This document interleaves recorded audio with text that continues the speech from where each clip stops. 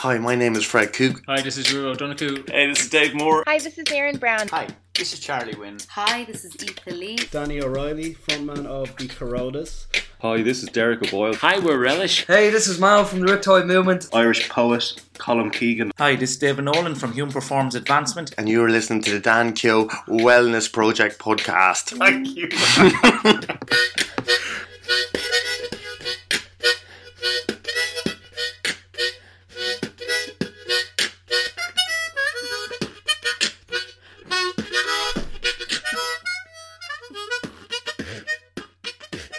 Hey everybody, welcome to episode 37 of the Dan Keogh Wellness Project. I have a very special guest on today who has been on already twice. So this is your hat-trick of appearances on the show, Steve. Stephen O'Bar, how are you? I'm good. We're good. Yeah. This is third time's a charm. I feel like the first two were all right, but we're gonna bring it today. Yeah, well, no, in fairness to you, I mean, you told us how you kicked cancer's ass in the last one. So, I mean, we set the bar pretty high, right? Ah, shit. That's Damn. hard to top. Hard to top. How are you doing yourself, health-wise, these days? I'm good. Healthy as a horse. Oh, wow. That's great to hear, man. Yeah, So we had a bit of a chat before we decided to come on air, and I know that you have a group on Facebook called Team O'Bar Muscle, which has just exploded. It's a community that you've put together for originally it was for your clients, right? Right. It was just every time I would do a one-on-one plan for someone and I get a client that worked directly with me, I would have a private Facebook group. Yeah. And I had a small group, so in case they had questions, I could answer them, and it would help my other clients as well. Sure. But I decided to just open it up, and get more people involved. What drove that decision? A lot of it was just due to Facebook. I have a lot of people on my page. I have like 6,000 people on my page, but I could post stuff and it might reach maybe 50 of those people. So it's a joke. Yeah, the reach really declined. Okay. So it didn't help. So I felt like, you know what, I want people to get into this group so when I post stuff, they can go in and see it, instead of just having it disappear into wherever it goes now with Facebook. Yeah, personally, I know we're going to discuss social media and, the fitness industry with regards to social media as we go along today, but Facebook really has screwed people who have spent a lot of time, reaching out to others and building communities, and now if you don't pay, you ain't getting your way, bro. Yeah, it's pay to play now. It's pay to play. It's big business, bitch. Yeah, and I'm not fucking JC Penney's. Like I can't spend $5,000 to post a status about a sale and sell 15,000 refrigerators for $1,000 each. I don't have that. Yeah. I'm not gonna pay $100 to reach 30 extra people. Sure. Like I don't have that. I'm not Scrooge McDuckin over here. But even if you did have the money, I mean, if I had the money, I wouldn't do it anyway, because they're just so obviously screwing people for profit.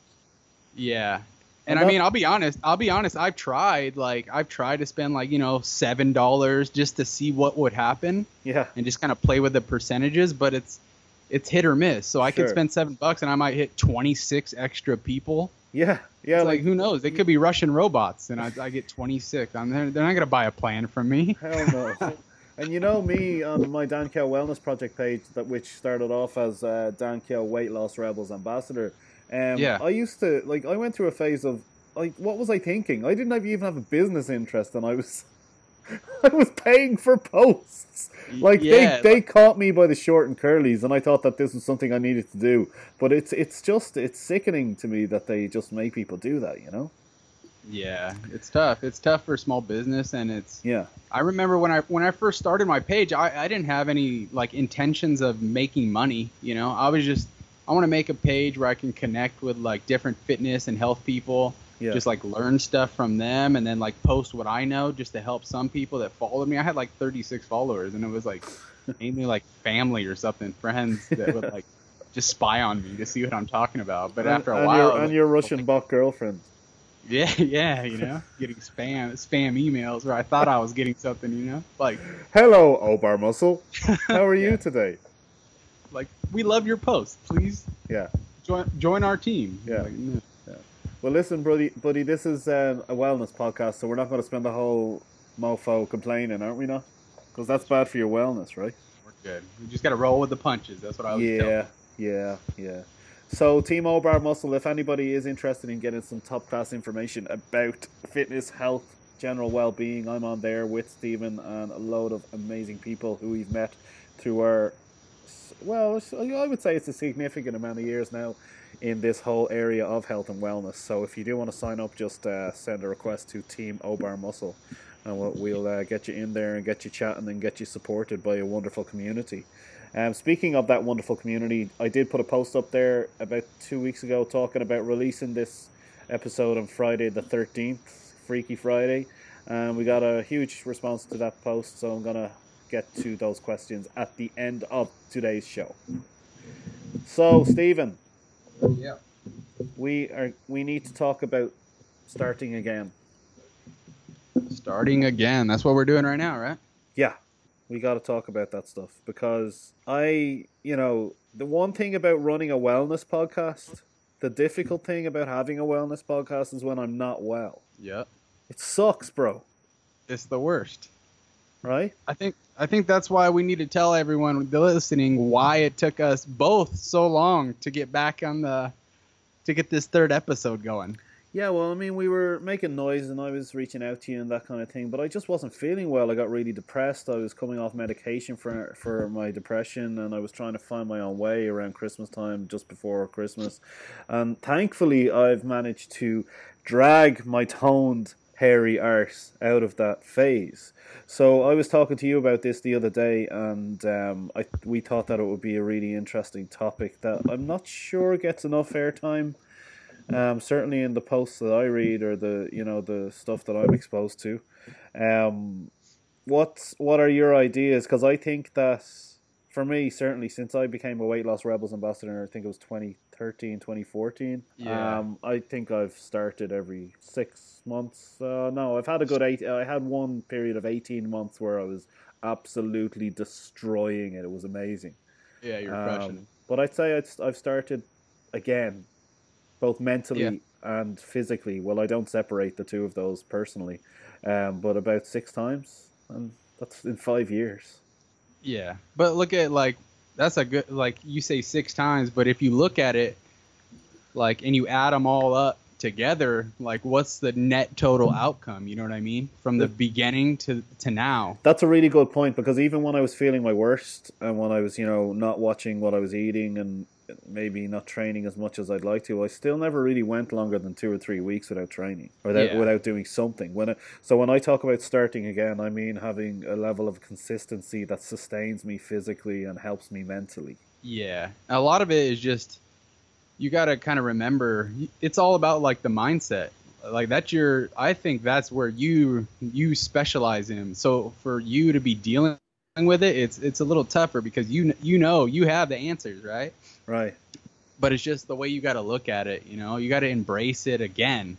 Yeah. And you got to understand that, like, now that you're starting, you're better now than you were before you ever started, even though you feel like it's worse than ever. You know what I mean? Well, when you start again, absolutely, I take your point. The first couple of weeks are hell.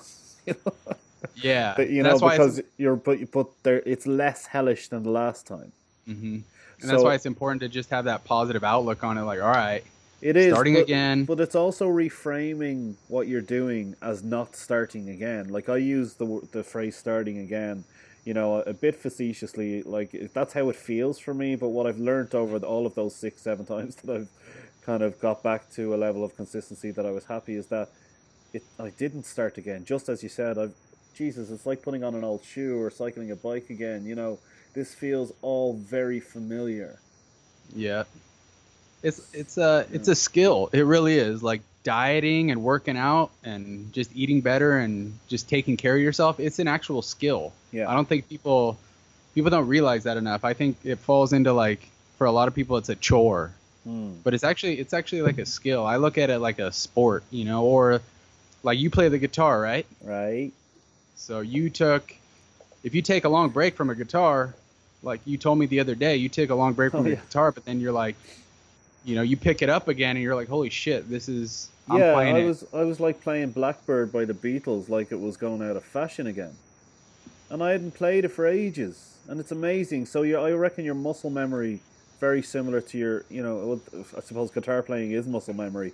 But when it comes to, starting back in a fitness regime or journey, or, trying to get your nutrition in order, or get your mindset in order, the more often you do it, the better, because you learn from the last time. Oh, exactly. And then you got to remember, like, we're going back, like, not starting again, but like repositioning yourself, reframing yourself.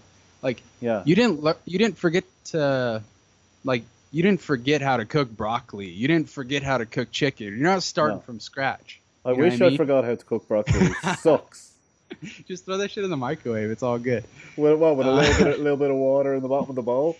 Yeah, that's why everyone makes fun of my meals. They're like, dude, how are you teaching anyone what to do when your meals suck? But I'm like, hey, I'm not on social media to be a food model, all right? Like, I'm trying to help people. Just get some Frank's hot sauce on that broccoli and you're good to go. My friend.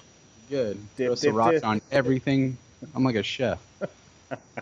Doesn't look good on a plate or a picture, but trust me, it's good. It's functional. It does eating. The job. Functional eating.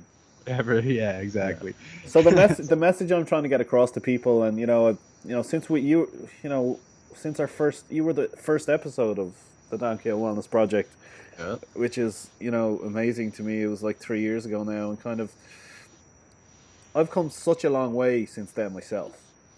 Yeah. But this particular instance of me starting again has had a profound impact on me personally, and I'll tell you why. It's because it's probably the lowest I've been out of all of them, and I found new strength and resilience to rebuild from there, which I never knew was there. You know what I mean? But the biggest part of finding that strength was that I really reframed my mindset away from starting again. Away from that phrase. Yeah, exactly. Because it's not helpful. Mm-hmm. Like the words that we use to frame any activity that we're doing, similar to the way you were saying, working out and eating right is a skill, it's a sport. It can be so impactful and can be on our motivation and how we go about our day. Yeah, exactly. That's my biggest takeaway from it. Yeah, and when you get back, like let's say, I always like, if you follow me on Facebook, you always see me like do car analogies. I'm always trying to like I always like mix in a car for some reason, whatever. Yeah, hit us with one right now. All right. Well, I look at it more like driving a car. You get in the car, you're on a road trip. You're trying to get somewhere, right? You got a final destination in your mind. Whether that is the final destination, it's never going to be the final destination because you always got to go somewhere. But like, let's say you got a 6-hour road trip. Yeah. Like, you got to stop. You got to stop somewhere on the way. Whether it's to fill up your tank, eat, reset. You're just resetting. You're taking a little break. And that's how I look at, long-term dieting and stuff like that. It's like a road trip. Yeah. You're always going to have to make, certain stops because of your life. Yeah. That's the thing. A lot of people don't look into that when they're like, oh, you know what? I want to lose weight. I want to be healthier, but then they just want to go from point A to B. You know what I mean? Sure. And yeah, there is point A to B, but on the way to B, there's a lot of stops. There's a lot of different things. And that doesn't mean you're never going to get to point B. It's just, you're going to get there, but you got to do what's necessary. You got to fill up. You got to reset. You got to stretch out. You know what I mean? And you got to take a break. Mm-hmm. And then when you're back in the car driving, that's not exactly starting over. You know what I mean? Yeah. You're still moving towards something. Yeah. You just took a little break to, recharge your battery, so to speak, and then just go. So what about the person who's listening to this calling bullshit and everything we're saying and saying, bitch, I stopped for 2 years. Nobody stops on the side of the I-95 for 2 years. Well, fucking turn off the podcast. No. I mean, sometimes people take longer breaks, but it's also like you got to think like the only thing that's gonna pass is time. Like time's always gonna pass. Yeah. You know what I mean? Whether you're doing what you need to do or not, it's still good. The time's gonna be the same. It's not gonna speed up or slow down for you. And I also think people that do end up taking an extended break, for want of a better word, from this type of stuff. I don't think that they give themselves enough credit for what they are doing. They're rather focusing all of their mindset on what they're not doing. But life is a complex bastard. You know what I mean? There's lots of things going on, lots of responsibilities, lots of experiences that are happening in your life, and I think that people need to give themselves way more credit. That's me included. So how I came to that, idea was, I'm journaling a lot more now.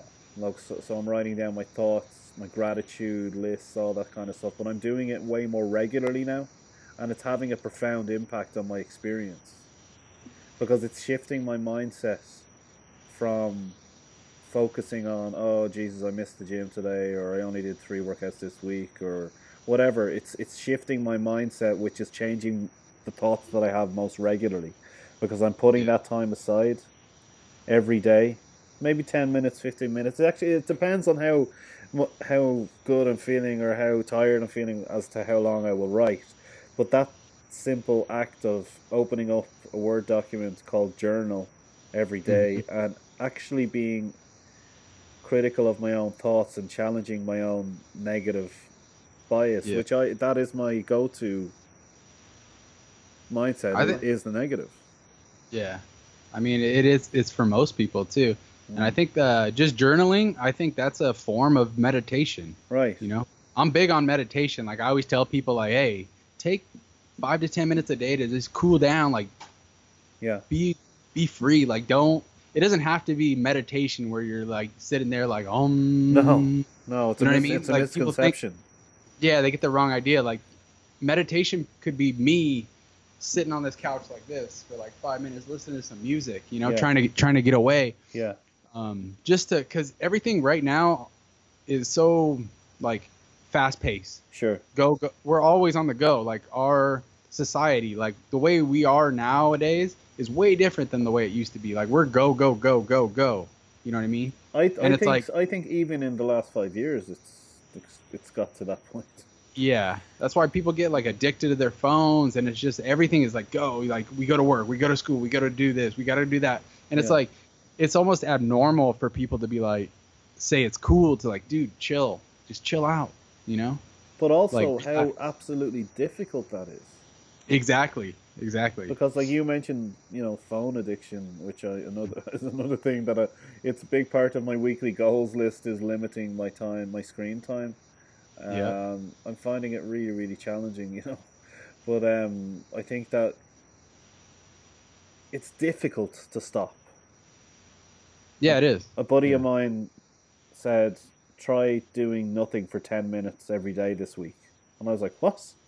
That'd be ridiculous. So I've still got a long way to go there. But, a lot of people, I think, do feel that when someone says, just take 10 minutes out of your day, every day. Oh, yeah. I almost do it. Used to it. Yeah, I almost do it as a test with some clients because they're so like wound up that I have. Like my clients, some of them are just wound up. They live a stressful life. So I'm like, you know what? And I throw it out there like, you know what? Try to take a walk, like 5-minute walk, 10-minute walk. And they write back like I'm like out of my mind. Like I'm insane. Like what? Like, what do you like? No. I'm like, yes, take a bath, light a candle, do something like relax, But it's they're so used to being. Yeah. So I can listen. I'm not preaching about this stuff from a point where I'm not like that because I am. It takes effort and time. I'm finding setting those goals every week is really helping. With, I don't want it to be too structured, but it is helping put some structure on things. And I have within my goal list, a priority is a couple of priorities that are absolute non-negotiables, like the meditation, like the journaling. I have 4 YouTube videos that I listen to every single morning. Actually, 2 of them are a guest that was on this podcast, a musician from LA called L Young, And one of them is Jim Carrey motivational speech, and then another one is just a funny video that I like. So I've been watching those 4 videos every day for the past maybe month and a half, and it's all about the idea of setting a good intention for the day, right? Yeah, exactly. So listening to some good music, listening to Jim Carrey give what is, in my opinion, the greatest motivational speech of all time, and then there's a funny football soccer video that I watch that gives me a big belly laugh. So it is little things like that can have huge impact, you know? And it's important for people to understand that it's never going to be the same, you know? Yeah. Like what you do to find that isn't ever going to be the same for someone else, you know what I mean? Not at all. They don't have to watch videos. They can do something else that like, you know, they can go out in their garden and plant for 5 minutes, just play around in the dirt. I don't care, but if that works for you, it works for you. Yeah. You know?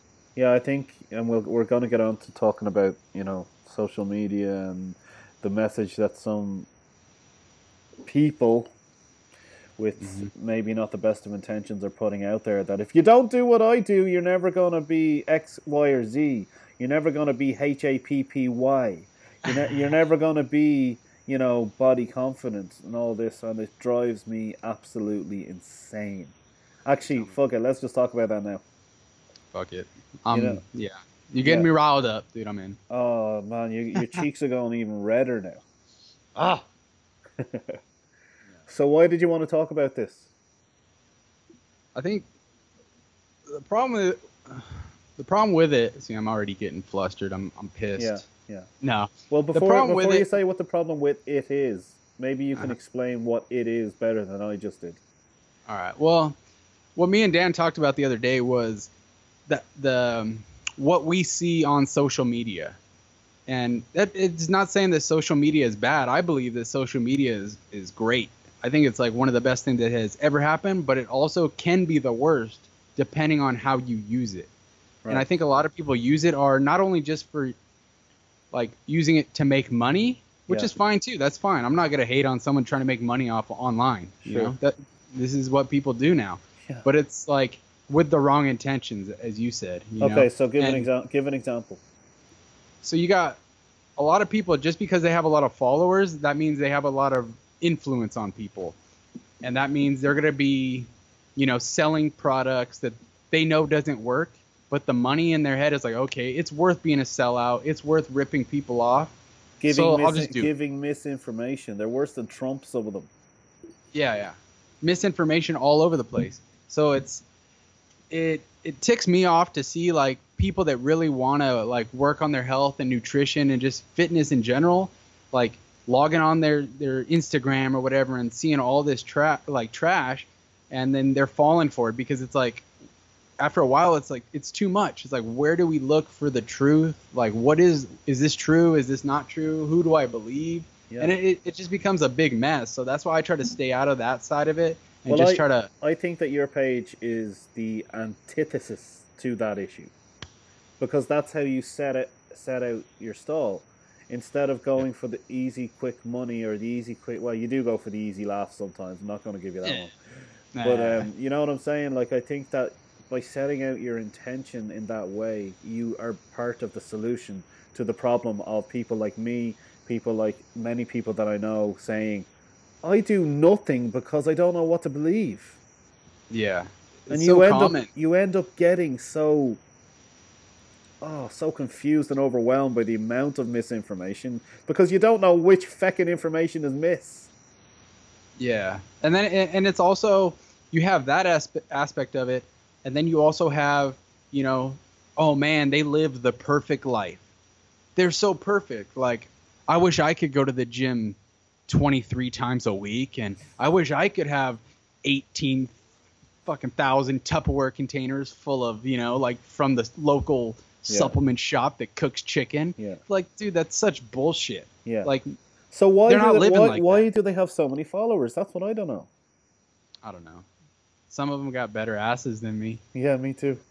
Damn. I don't know how they do it. So yeah, give them that, but that's what it is, maybe. I don't know. This is just a question and answer session between me and you, my friend. Yeah. Like, I don't post shirtless pictures. I'm sure if I posted like shirtless pictures, I might get like a few extra thousand. It's not. But I don't know. not for the want of people asking. Yeah, it's. You got asked all the time. Like the most you're gonna give is a bit of tricep action. Yeah, that's my go-to. You know, I'm not paying to. I'm paid to play. You know what I mean? Hey man, I love that you don't do the shirtless picture thing. I don't do it for a different reason. It's hard. It's just hard. You know how it is. Like it's hard to want to post pictures of yourself sometimes. You know, but it helps me seem like I'm human because most of the time it's just a logo. I don't even know if people think I'm real sometimes. Like they just think I'm some like weird corporation or business or something. With a killer sense of humor, those corporations don't have a killer sense of humor or swear a lot. Yeah, well, that was one thing when I started. My dad told me. That's one thing I remember. My dad told me, "Hey, you shouldn't swear so much on Facebook. It's not good." And I was like, "Fuck off, dude." Fuck that. But I do think that the way you were setting out, you know, and crafting your message, and that's what you're doing. You were constantly crafting a message of health and wellness and fitness for people who want real, in my opinion. Yeah. You know what I'm saying? And yeah, like and that's one of the most common comments that I see on your page from your followers, you know, from people who are into your message. It's like, Jesus Christ, thank you. Somebody said it, or thank you. Yeah. I was wondering about that, and person A told me one thing, person B told me another thing. So now I believe that this is the truth, as long as they don't stop believing you as well. Yeah, I love it when like if someone takes the time to write that in my comment, that like makes my day. Like I always say, like that made my day, but it actually does because it's like it's kind of cool to see like, oh, thank you. I was wondering that, or when people tag their friends like, hey, we were just talking about this. Like that's good. Yeah. And I want people to do that, you know. People to be like, hey, thank you. Like, let me tag others, you know. Yeah, but it's like when because I very rarely put up a picture of myself or whatever without a message attached to it, you know. Mm-hmm. And my only goal with this podcast, like, I never want to make money off it ever. Don't care. I'll do some other podcast for that stuff. You know, I want to keep this free for everyone forever because all I want to do is have conversations with people about what makes them tick better, what makes them happier, and that other people will take X, Y, and Z from whatever episode they listen to. And just like you love that feedback that you get on your page, the amount of people who come to me and say, Jesus, I listened to your episode on Sive a couple of weeks ago, who told a tragic story, you know, about her, you know, she had an abortion when she was 19 and she came back from that experience and is now living a really amazing life. And they said that they listened to her story and they took advice from what she was saying. Like, that's my juice. You get me? Yeah. That genuinely makes my day as well, because when somebody feeds back to you about the whole intention behind what you're doing, there's nothing better. Yeah. And that's why I love it, like how you do it, because it's compared to other people online, like going back to the other, like a lot of the majority of the fitness pages and health pages out there, they're only showing so much. It's only a snapshot of their whole life. You know what I mean? It's carefully crafted. It's everything is careful. Their pictures, everything they say is so, you know, it's so planned out and it's so edited basically. Yeah. And that's why I think what you do is really important, because it's life. Like, this is what really happens behind the scenes of all these people. No one's out there living that perfect life. There's no one. I really appreciate you saying that, you know, because that is exactly what I'm trying to do. Now, listen, full disclosure, I don't post everything, every little, you know, difficult hour or difficult day, but what I do is I choose a theme more so than an experience or a train of thought that I was thinking that has helped me immensely change my mindset, or, you know, change what I'm trying to do. And I think the guys who will read this on my Instagram or Facebook, or my friends, you know, actual people who I see in real life, will get things from this. And when I do get that feedback, it brings me so much joy, man. Yeah, and you know how it is. It kind of goes in waves, you know. Someday, like like you mentioned the theme. It goes in waves. Like sometimes you're gonna have a super positive message all the time, but then when you personally start to feel a little down, the wave goes in. You know, it goes down a little bit, and you can kind of sense that in different posts. Sure. And a lot of people don't have that. It's always, yep, I'm good, I'm perfect. Like we're doing it. You know, let me post some old pictures because, like, the last 3 weeks, like, I'm off the rails, but I'm going to show everyone, like, I am still perfect. Yeah.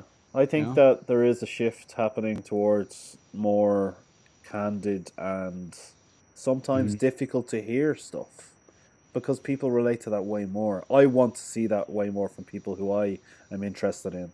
Like, I've unfollowed and unfriended so many pages and things that I thought that I was into a few years ago now because all I'm interested in is authenticity. Yeah. And you know, my girl Meg Brown and our girl Erin Brown and you know, all of these amazing people who did not mess around when it came to being honest. That's how they built what they're doing up to where it is. Exactly. And that's who I'm inspired by, you know. I think the people you mentioned, they knew from the start. They were ahead. They knew like there was a false idea of perfect. Sure. You know what I mean? Sure. And they just got out there and like, I'm just gonna be myself. Yeah. And then that just it's obvious. It's clear. You know. Yeah. I also want to give a shout out to Karen Preen and Amber Mickelson, who are another two people who I know and who are forging their own paths so well. And again, it's all about authenticity. I gotta be honest though, bro. I don't see it a lot from men. No, it's like we have that hidden away somewhere for most of them, you know. Yeah, and you know, suicide is the biggest killer of men worldwide, besides heart disease. But the biggest killer of men between the ages of 15 and 45, worldwide. That's another reason why I wanted to get this podcast going, and I love talking to both genders. Or whatever gender on my podcast, I don't discriminate. But I particularly get a lot of feedback from other men similar to... How old are you? 32. Yeah, I'm 36. Breaking news, you just broke it. Oh, damn. I can edit that out if you want. There's a lot of hearts breaking across the world thinking you were 22 or 23. I was going to lie about it. I was like, ugh. Yeah, I should have given that before we recorded there. No, but I'm 32. You know, and the fact that me and you are sitting here, I'm sitting in Kildare in Ireland, pissing rain outside, you're sitting in LA, and we're talking over the internet about mental health, about wellness, about fitness. I want to forward that connection with men all over the world. Yeah. Because it's a pandemic. Suicide men, and it's because of one of the reasons is because of what you just said there. You keep it hidden away. I ain't talking about that. Hell no. Yeah, I think a lot of people. I don't know if it's men and women or just men or women, but I think a lot of it is just men go through a lot of the same stuff that women do. You know, as far as mentality goes and social. You know, they always made a big deal about like magazines and models, like supermodels and stuff. And like, oh, it's not good for women because they look at that as like unreachable, unattainable, and it just self-esteem. Like men are the same way. You know what I mean? Yeah, well, they're as impacted by the messages that advertisers and people with a lot of clout, whether it be a big business magazine or whether it's a big Facebook page, we are just as susceptible, I believe, to women. We are just as susceptible as women at feeling inferior, feeling less sexy, feeling less valued, not feeling like we are enough. This is the problem, bro. We're walking around, feeling like no matter what we do that day, no matter what we do that week, that month, that year, we are not enough. That is at the heart, I believe, of a lot of difficulties, suicide, mental health issues, particularly in men. I have to do X, Y, and Z now, or else I won't be enough. And the kicker is, you do X, Y, Z, then A, B, C, and you're still sitting there like a fucking dickhead saying, I'm still not enough. and you're exhausted.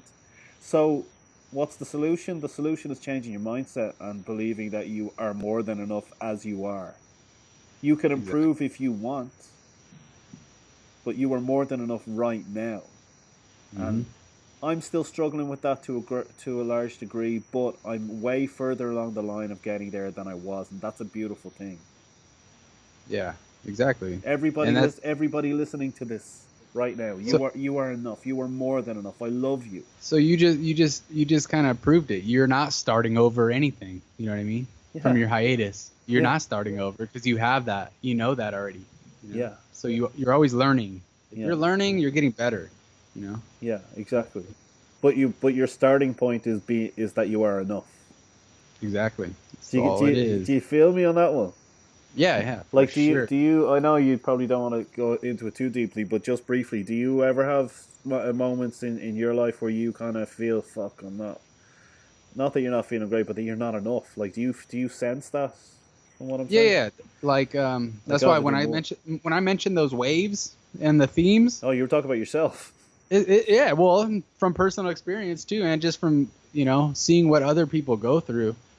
And it happens to everyone, I think. You know what I mean? Yes. It's like some people are just better at covering it up, but that's not a good thing. That's not necessarily a great thing.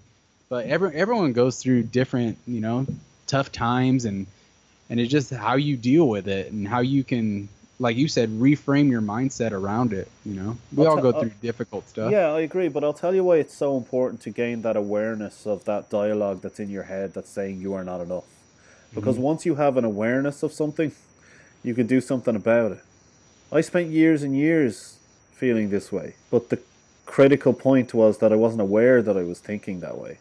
And then I trained. Then I trained to be a social care worker, trained to be a psychotherapist and counselor, and through that learning and teaching and talking to friends and talking to like-minded people who are into wellness on this very podcast, I gained that knowledge that I can't do shit unless I'm aware that I need to do shit about something. Yeah. A lot of that is education. Yeah. And learning. That's how I look at it, Do you know how hard it is to actually hear what you're thinking? It's a difficult skill. Yeah. Yeah, it comes back to being a skill again. I hate it. Right. Damn. But but the thing here is that's another good point where I say that everything's like a skill. When I have that in my head where I look at stuff as a skill. I like that. So if something, let's say I'm going through something it's a tough time, let's say family stuff or whatever it may be that affects people or me, I'm looking at it like a skill. So how am I going to get better through that situation? And how am I going to deal with it? Yeah. So, and the thing about like learning a skill and practicing a skill is like, you got to do it to get better. Right. You can't just like, I know, put it off to the side. Sorry to cut across you here, but this is so important. Yeah. Because do you know why it's so important and why I'm cutting across you is because it sounds so fecking obvious, right? Yeah. You got to do stuff to get better at things, to feel better up here. Yeah.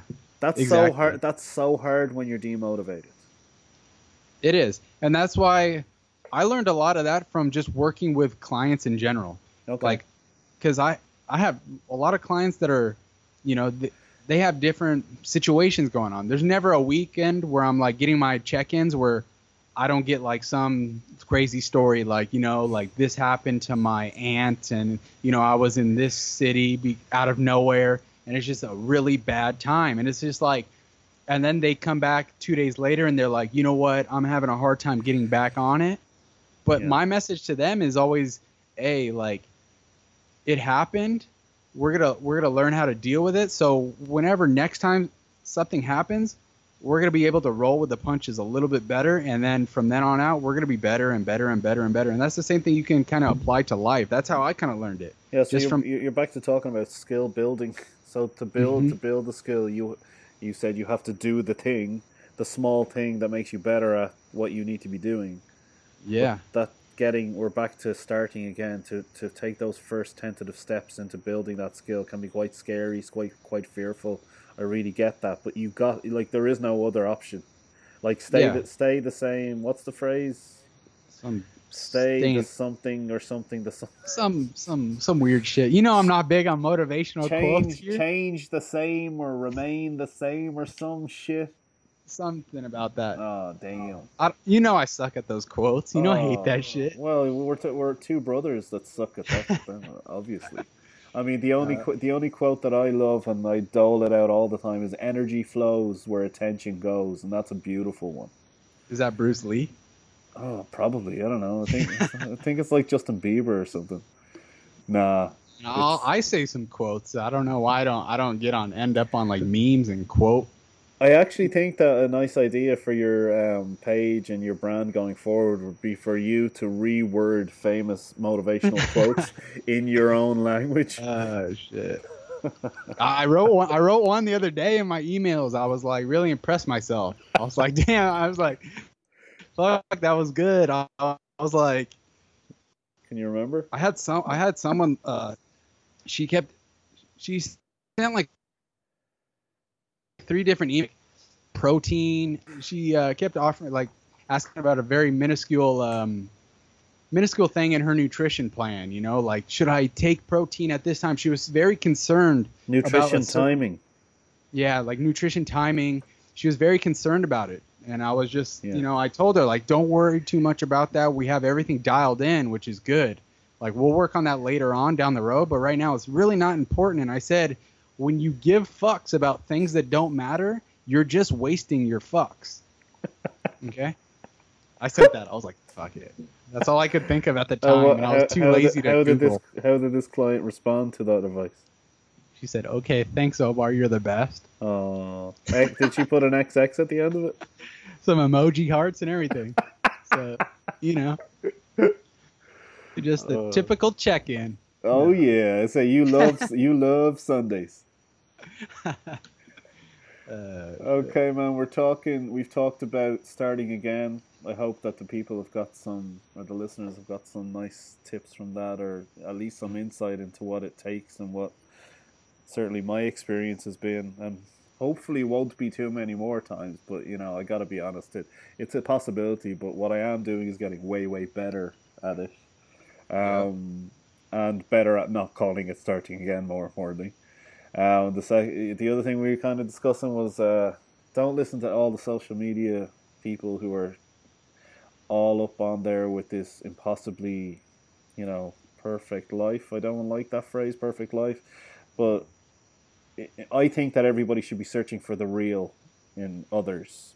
There's like 7.5 billion people on the earth, and I'll tell you right now, no one out there has a perfect diet. Okay, let's get let's get that thrown out there. Yeah, that's actually one thing I did want to say to you. I really appreciate your message of not completely crapping on a specific diet, but by your consistent message is always diet, or you know, nutrition approach A will work for this person. It won't work for the other person. It's not a one fits all industry or, you know, endeavor. You got to figure out what works best for you, and that's why hiring a coach like Stephen Obert would be very beneficial, because he knows his stuff. Yeah. Speaking of you knowing your stuff, actually, I think we need to get to the questions that were put to us in the Team Obar Muscle Facebook page, which anybody listening to this can join if you're interested in getting more from Stephen. And jokes from me. I don't really have any advice around all this stuff. This is your gig. We start off with Shelly-Ann McInnes Chenier. Is it Chenier or Chenier? Either way, listen, Shelly, I'm from Dublin, so I pretty much I'm certain that I've butchered all of your name apart from the first part, Shelly. Thoughts on bariatric surgery? What are we? I googled this because I saw this question and I hadn't a clue, but it's reducing the size of your stomach, right? Yeah, I think there's like a couple different kinds. It's not liposuction. So liposuction's where they actually like take out, you know, a bunch of fat out of your body. Yeah. But the gastric bypass, I think there's two of them. and they either I don't know if they staple it, or one of them might be stapling it, like staple your stomach, or just tying it off to make it smaller. Now, in general, what do you think about this idea in relation to fitness and nutrition? I think for some people it's good. It's a last resort though. I would put it as like anything surgical is probably a last resort. You know. That's a good rule of thumb, I think. Yeah. It's kind of similar to like, you know, in life. Other surgeries. Yeah, in life. You know, last resort, get surgery. But I feel like if you're at a point where you do need like bariatric surgery, yeah, and the doctors are all for it, like it could be a good thing, you know. But and the reason why, like the reason how it works is when they do make the stomach smaller, you can't eat much food. Okay. Well, I mean, logically, it makes complete sense to me, and that's my only input on this question. I think. Yeah. Well, I mean, it's like quite an extreme thing to do, I would imagine. Yeah, I think it's something like you can eat 500 calories a day. What? And that's why people like. I just had that amount while the Skype call dropped there for like 12 seconds. I accidentally fell down and ate 500 calories. If 500 calories went in my mouth one time. I tripped in my kitchen. No, but like that surgery works because of that. Because maths. Huh? Because mathematics. Yeah. It's, you can only take in 500 calories or some ridiculously small amount, but for people that get, you know, accepted into that surgery, they have to be pretty obese, right?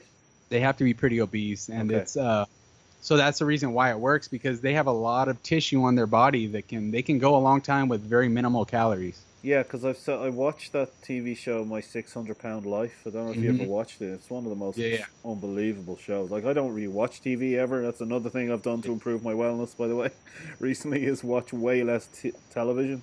But I have seen a good few episodes of that, and oh my god, it's the stories are just harrowing. Yeah, you get hooked on it. And you know what? I'd be Googling those people at the end of each episode, because you never find out anything about how they got on medium to long term. It's always they come back after 6 months, I think, or something. I'm gonna check up. And I could never find any of them, so I wish them all well anyway. Okay, next question is, well, there's so many. I mean, I hope we get to all of them. We'll do our best. I'll try to go through some. Chris Tucker wants your thoughts on artificial sweeteners, whether it's sugar, alcohols, aspartame, Splenda, or whatever. I eat at least something from this group every day. Should I be worried? All right. Well, that's a good question, obviously. But I want to say, like, right before I answer that, I want to say that I just want to go back to my Facebook and what I post sometimes. Okay. And I do always talk about, you know, I show that we can eat foods with sugar, you know, like pizza, burgers. We can have that, or have like a drink or two on the weekends or whatever. Go out with friends and live your life. And people, I think, take that the wrong way and think like I'm encouraging people to just eat shit. Like, hey, go out and eat shitty foods and we're all going to be healthy. Like, I'm not saying that at all. No, you're preaching that balance, bro. Yeah, I'm just like, it might come off like that sometimes, but I'm just trying to encourage and like help people who actually want to live their life. Like, you can do that without constantly trying to demonize like certain foods and certain things. That's all you need to say on that, in my opinion, because what you're talking there about is changing a mindset of somebody. Yeah. Like, even now, like if I have a burger or if I have, you know, a bag of fries, whatever, because I've developed a really instinctive awareness of my thought processes now, I catch myself thinking the food is bad or the food is such and such, when actually, and then in that moment, what I'm managing to do is think, okay, this is a lot more calories than I'd like for this portion of my overall intake for the day, but it fits in with my goals for that day. Exactly. You know, and that's the way I want people to start learning. You know, I want people to start feeling that after a while, because it's a lot easier to think like how you just gave that example. It's a lot easier to do that than continue to go out and eat a burger and fries and just hate yourself, you know, or like hate the day. It's fucked. My day's fucked. I ate a burger. Well, like, no. But what I will say to you is changing the mindset and catching your thoughts like that has to be your intention, and it's not easy. Oh, it's not. No. Do you know what I mean? I know to you it might sound easier than the alternative of continuing to eat fast food 7 times a day and hate yourself all day long. But I find that really easy. No, I do too. Like, I'll be honest. Like, I'll be honest, dude. I'm the same. The like, hard part is changing your mindset. Yeah. I'll be honest. Like, I slip up all the time, and I have days where I'm like, YOLO. I don't give a fuck. You know, like, oh, burger and fries, cool. I'm fucked up. Might as well get a donut and some ice cream after my day's ruined. You know, but it's like in my head, I also know like that's not how it works. No. You know, that's nice. I'm sure your followers will like that you said that because I'm human. I don't have a perfect diet, guys. I'm not a perfect person. I eat more ice cream than most folks. Okay, Chris has another question which I really liked. But let me. Sorry, you want to go back to the artificial sweeteners thing? I think it's poison is in the dosage. You know, if you're doing everything in moderation, I wouldn't worry about it. You know, I think stressing about it is probably worse than the actual a couple cans of Diet Coke would ever do to you. Yeah. You know, I think like even according to the studies, I think like they did on rats where it showed negative effects. I'll drop a little science for you. Oh. They it was like equivalent to giving a human like I don't even know like hundreds to a couple thousand cans of Coke, a Diet Coke every day. And then they publish that ish as if it's you know you can't have that one little sachet of Splenda in your coffee in the morning. Yeah. So I wouldn't worry about that at all. Awesome. As long as you're not doing it every single meal and you're trying to live a 0-calorie life because you're just diet everything. Like, then it's a little too much, dude. Balance, people, balance. Okay, Yeah. Chris's second question is a particular bugbear of mine, and it's about gym etiquette, and it's around people standing way too close to you when you're trying to finish off your whatever it is 4 supersets of squats, whatever. Some people stand so damn close to me. I feel like they're spotting, and I end up rushing my sets. They usually don't want to work. They don't want to work in when I ask. Can I tell them to F off? She wants to know, how do we deal with this? What do you do? You tell them to fuck off. Do you? No, no, you don't. I'm very nice to everyone at the gym, but I usually give if I'm doing like, let's say I'm doing squats in the squat rack and someone's like, hey, like how many more you got, whatever. Yeah. I usually give them like minutes, like I got like, I'll say like I got 3 sets, so it's gonna be another like 10 minutes, dude. Yeah. Or like something like that. So at least they know, because I think a lot of the people they're not trying to be dumb. Yeah. But they are being dumb because they stand so close, and it's just they just don't want to lose that machine after. But I'd say like, you know, like, hey, I got 3 sets, 10 minutes, and then I'll let you know when I'm done, and hopefully they go away like a little bit, give you some room, like go around the corner. Because Chris says like he does say, do you want to work in? Which is what my go-to is. Yeah. And 9 times out of 10 that works. Got to be honest. But obviously in Chris's experience now, he's had a few bad ones recently where people say no and then still have their ass over his head when he's bench pressing. Yeah, like that is like, then I guess you got to kind of say like, you know, hey, like I'll let you know when I'm done, and then if they don't take the hint, then it's kind of like, I don't know, you either got to say something like, hey, dude, can you buzz off for a little bit, like. It's really tricky because I mean, I reckon for me it would depend what mood I'm in that moment. Yeah, and I know Chris goes to the gyms out by my house, like in the LA area, so I know what he can deal with around here. They might not be the same as they are over there. Probably not. I would imagine there's a lot more politeness going on in Ireland, maybe. Yeah, there's more more common sense, maybe even. Not a lot of it going around over here. Yeah, that may be the case, because I don't come across this very much, and it's quite friendly in my gym. I'm in 2 gyms, and it's quite friendly in both of them. So, Chris, I'm not sure, buddy. I think you gotta, as politely as you can, say F off without saying it, and yeah, it's you got case. yeah, exactly. But you got to be assertive either way. If it's really bothering you, you're not going to get what value out of what you're engaged in and move on to something else, you know. Yeah. But best of luck, Chris, and thanks for the question. Kim Derscherer, I never know how to pronounce Kimmy's name. She's a good friend of both of ours.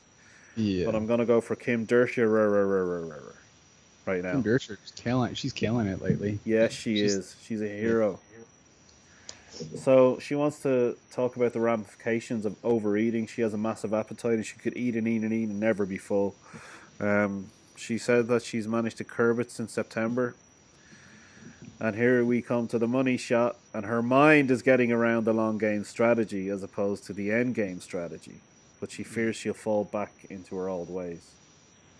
You know, it's a lot of what we've talked about so far in changing mindset to what she describes there, from, you know, not really having an end result in mind and having a consistency strategy is what I would call it. Yeah. Consistency and patience are something that we need to strive for. Not perfection, we need to strive for consistency and just having the patience. Yeah. I just realized that she didn't actually ask a question there. I suppose she wants to know the ramifications of overeating. Well, Kim, do you know the same way Stephen's been preaching for years and stuff that we do? If you're eating in a calorie surplus, you're gonna gain weight. Yeah. I know we don't have enough time to go into the intricacies of macro breakdown at the moment. We might do another podcast on that soon if you want. She wants to know if too much red meat is a thing. I mean, I'm sure. I'm sure it can be. Like, you can't just. I guess, but no, I wouldn't worry. Like, physically, I think she's talking about, like, you know, these other bullshit studies about red meat being a direct cause of cancer. And no, that's I would chalk that up to, like, same as like artificial sweetener type talk. It wouldn't be. It would take you massive amounts. Yeah. And I doubt you're eating 4 cows in one sitting. Yeah. So. Well, she actually says she has a 40-ounce ribeye once a year. But, Kimmy, it's once a year. Chill. Yeah. You've got this. You're killing it. You're my inspiration at the moment. I think overeating in general, like just overeating, like I think she said something about she has a massive appetite, which is common for a lot of people. Yeah. And I think just something like that is it's good to create habits when you're dieting or losing weight. Because she's my client. She's a one-on-one client. I will say that. Yeah. But what people with massive appetites need to do, I don't know, like, if everyone knows, like, I used to, like, do competitive eating. Like, I would do challenge. It's like I would just eat dumb. But it was like, I have a massive appetite. Like, not a lot fills me up. So what I need to do at my meals is, like, have very high volume foods, like broccoli, spinach. Like, they're lower calorie, but very filling. Yeah. You know, you eat a lot of them. So I do that, like, a lot of meals. I eat lots of spinach, lots of broccoli, just because I can really load it up. Yeah. You know, and I think that helps people with massive appetites to find that and start building habits off that. Absolutely. The next question is a tricky one. It's, can you track and try and eat well without becoming disordered about your eating? Maria wants to know, how does she ditch the diet mentality? How does she become friends with food in general? Which I really like the way she phrased that. How does she become friends with food? Because, you know, we got to eat. Yeah. So how does it not become a burden on us? For me, Maria, what worked for me, and I'm coming from a place where my whole mindset around food has shifted. I'm not quite as food is fuel as where I'd like to be, because that's where I'd really like to be. Food is fuel, and then the occasional kind of thing that I really enjoy.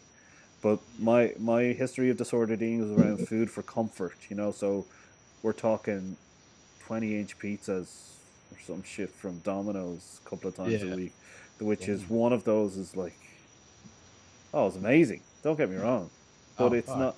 But what I'm talking about is the intention of why I ordered it. It was comfort, and it was a disordered way of looking at food. So, what I try to do in terms of changing my mindset around it, Maria, is basically seeing food as fuel. for my day and for my workouts. And I worked directly with Obar as well about 2 or 3 years ago, and he really helped me with that. And other people who I've followed, it's you have to actively try and change your mindset from comfort, if that is how you view food, to fuel. That's my advice. What's your advice?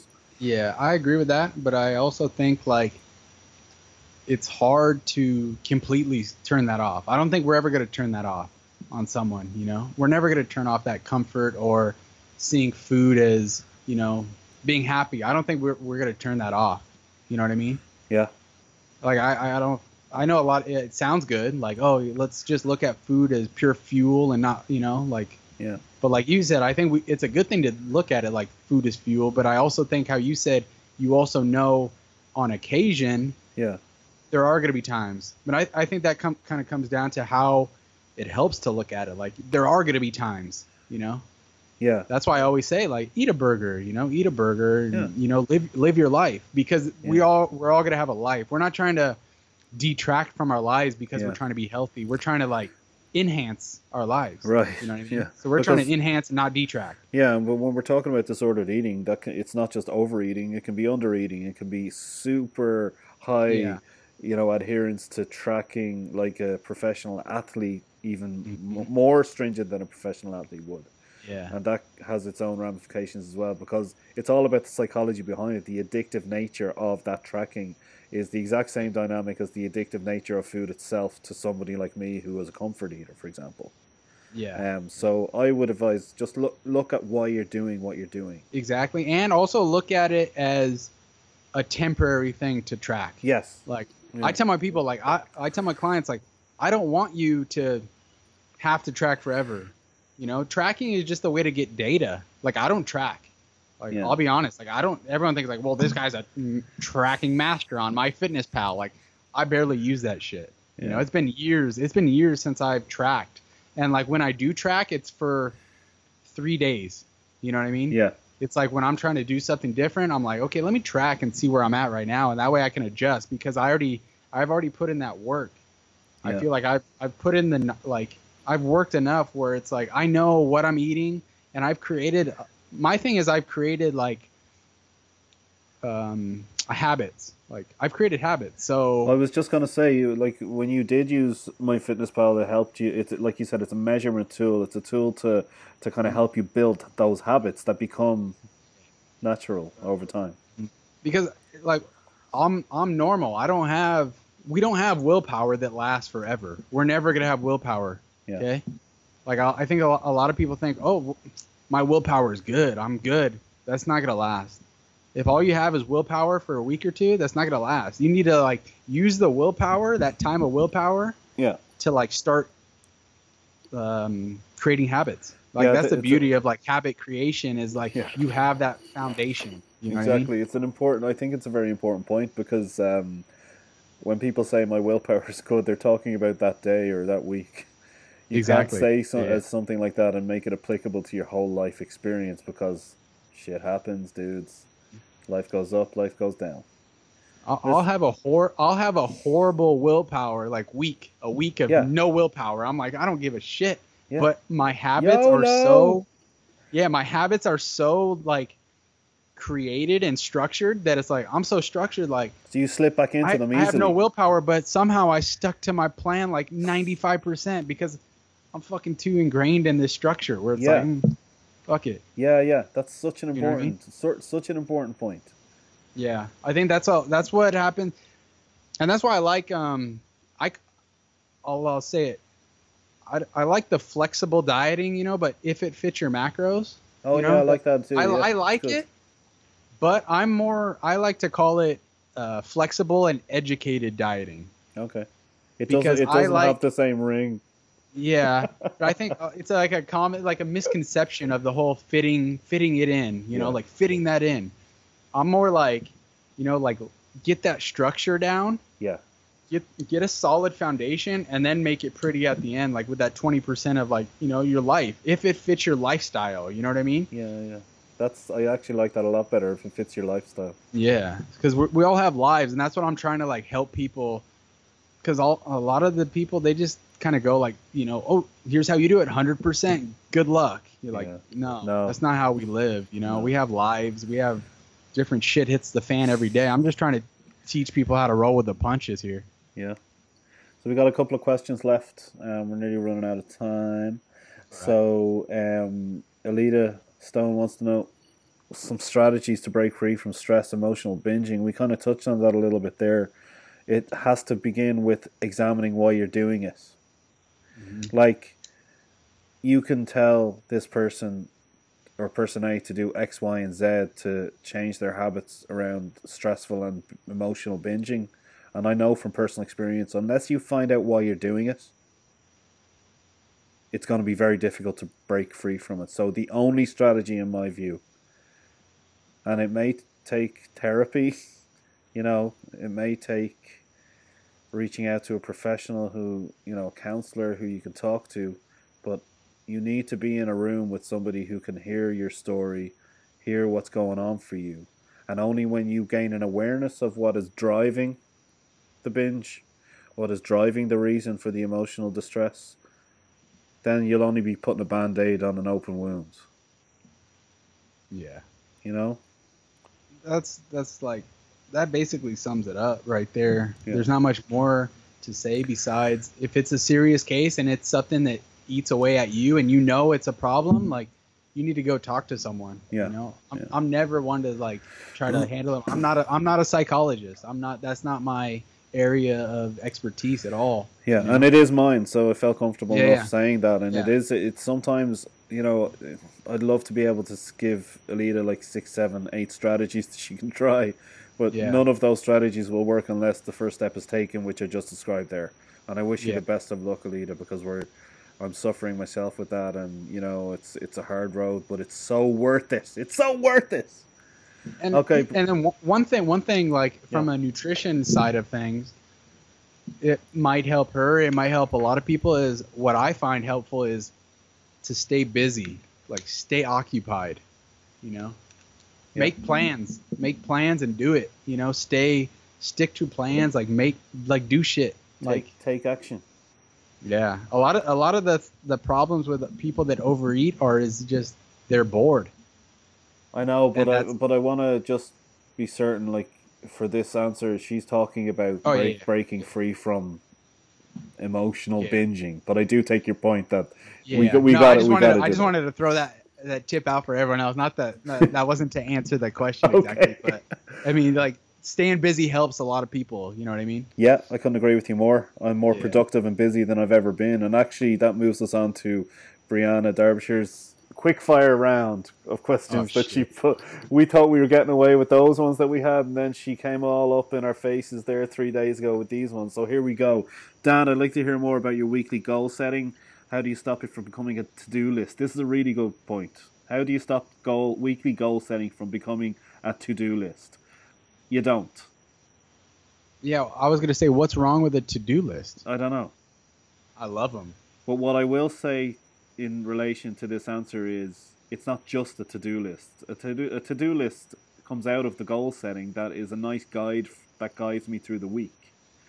But you ask, how do you stop it from becoming a to-do list? I don't stop it. I have a to-do list after the goals, but it's just a tool. It's just another tool. I don't know, maybe there is this kind of anti-to-do list narrative that I'm not aware of. What do you think? I love to-do list. Me too, man. Damn, I make one every day. I have make a to-do list on my to-do list. I write shit down and I check it off after I've already done it.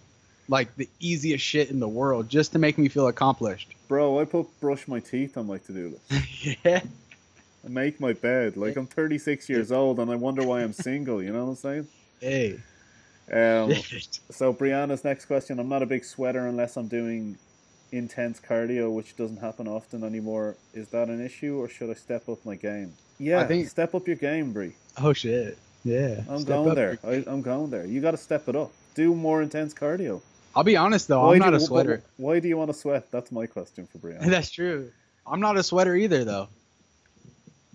Like, Brianna, are you achieving the goals that you've set out for yourself? Are you living a lifestyle that you're happy with?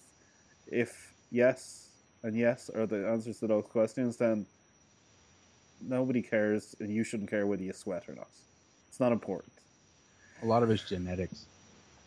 Tips for getting in water on weekends. I'm good during the week, but always fall short on weekends. I don't think that's an uncommon problem in relation to any type of habits. A lot of them kind of wane on weekends. A lot of people work Monday to Friday. In regards to tips for getting in water on weekends, drink the shit. Yeah, to go to your tap there, or go to the store. Like, fill up a fucking glass like this and open it and then drink that shit on the weekends. How's that? Oh, damn. We're giving Brianna a hard time here. She's my client. And she's one of my great friends that I've made through my... Wake up. I want you to wake up on Saturday morning. Yeah. With a big-ass jug. You're going to fill that shit up, and you're going to drink that's a good that one. shit I think that's all day long. That's a good tip. I think have a 3-liter jug or something that you fill up, or that you even have beside your bed before you go to sleep. That's just with you all the time. I know it's not practical for a lot of people, but for me, that's what works for me. If I don't do that, then I'm dehydrated as ish. Yeah. I drink a lot. I drink a lot during my workout. I make sure I drink a lot during the workout, just because that's a time where I just drink. Who's your biggest motivator, Stephen? This is Brianna. These are still Brianna's questions. Thanks for the novel, pal. Oh. This is Dan. I am. Dan's my motivator. Really? Yeah. Because I'm on your podcast right now, and I'm. Oh yeah. I have to say that, kind of. You're sucking ass, bro. My biggest motivator is my dad. At the moment, he is 67, and first darkened the door of a gym in January. So a lot of people who follow my Dan Keogh Wellness Project Instagram and Facebook will know that I've been posting a bit about this. He's lost 8 inches. Damn. He's shaping up, bro. God, he's going to be shredded. But all of his numbers have improved health-wise. Yeah. So his, I don't know the specifics, but I just know that everything that he set out with his doctor in relation to going back to the gym, and he's just so unbelievably consistent. I mean, my dad is just crazy consistent. He's texting me saying, "Well, you going to the gym or what?" Damn. Yeah. So it's that's helping me in my motivation, and that's who I'm digging at the moment. Is there an exercise that you put in every single plant? Probably not. Easy answer. What's your favorite? What's your favorite lift? My shit, I don't even have one. I go through like phases. Right. I'm always like, sometimes I love deadlifting, and then other times I can't stand deadlifting, and then sometimes I like squatting, other times I hate that shit. So my favorite is standing barbell overhead press. Okay, that's a good one. There you go. I can't get my elbows perpendicular to my body though. I'm really got to work on my mobility around that. But that's it just feels nice. Yeah, there's some lifts that just like you can feel it, like that's good. It's like smooth. Yeah, it works with my frame, Favorite cardio?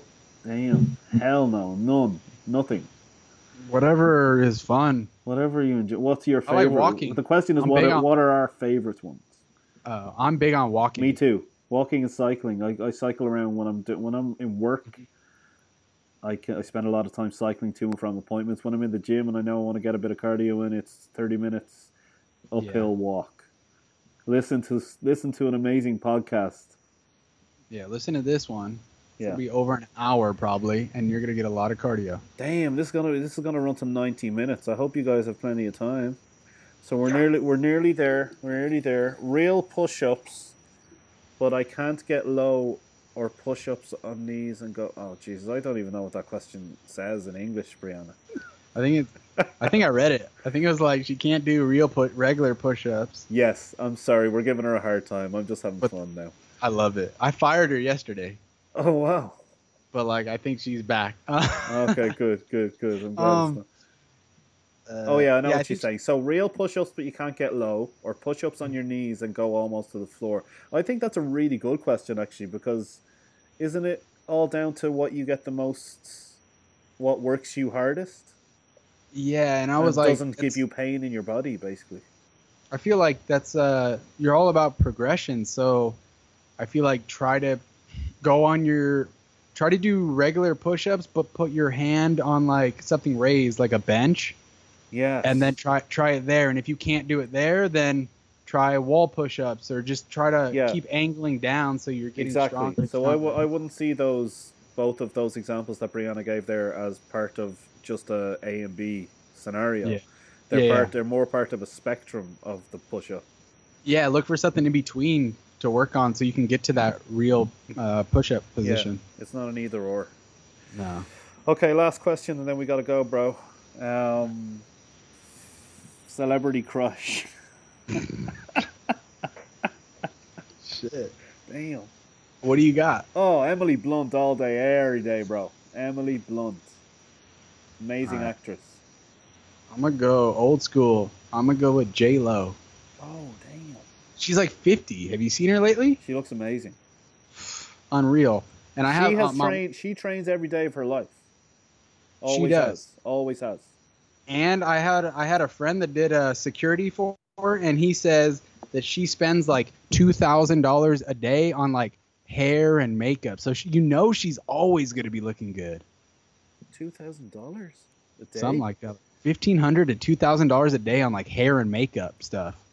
I don't even have anything to say about that because it's just disgusting. Well, she's going to be looking good for the rest of her life. So?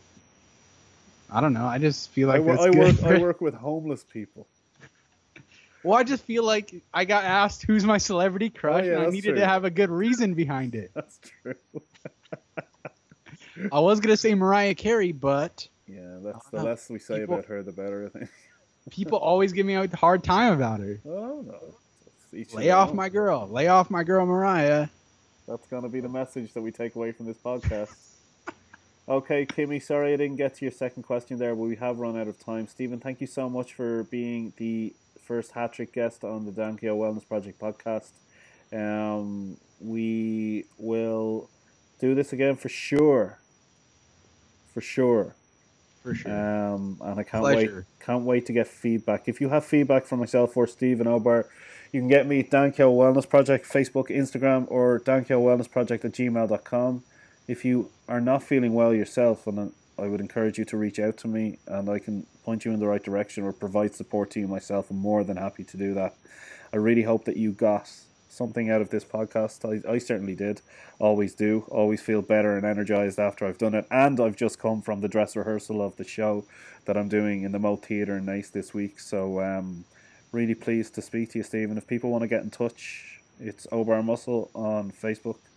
Yeah, just Obar Muscle on Facebook. And then if you want to join in the private group, which I like because you can say whatever and your friends can't see it unless you invite them into the group itself. Which that's an important point. Better. Yeah, that's an important point. It's Team Obar Muscle. Yeah, just search for Team Obar Muscle and then just request to join, and I'll get a notification. I'll let you right in, and we can just get the ball rolling. Doesn't cost anything. Yeah. just your time and your wit. That's right. Okay, man. Thanks a million for everything. Great to talk to you, and can't wait to get the feedback on what people have listened to today. Thank you so much. You too. Thanks for having me, Dan.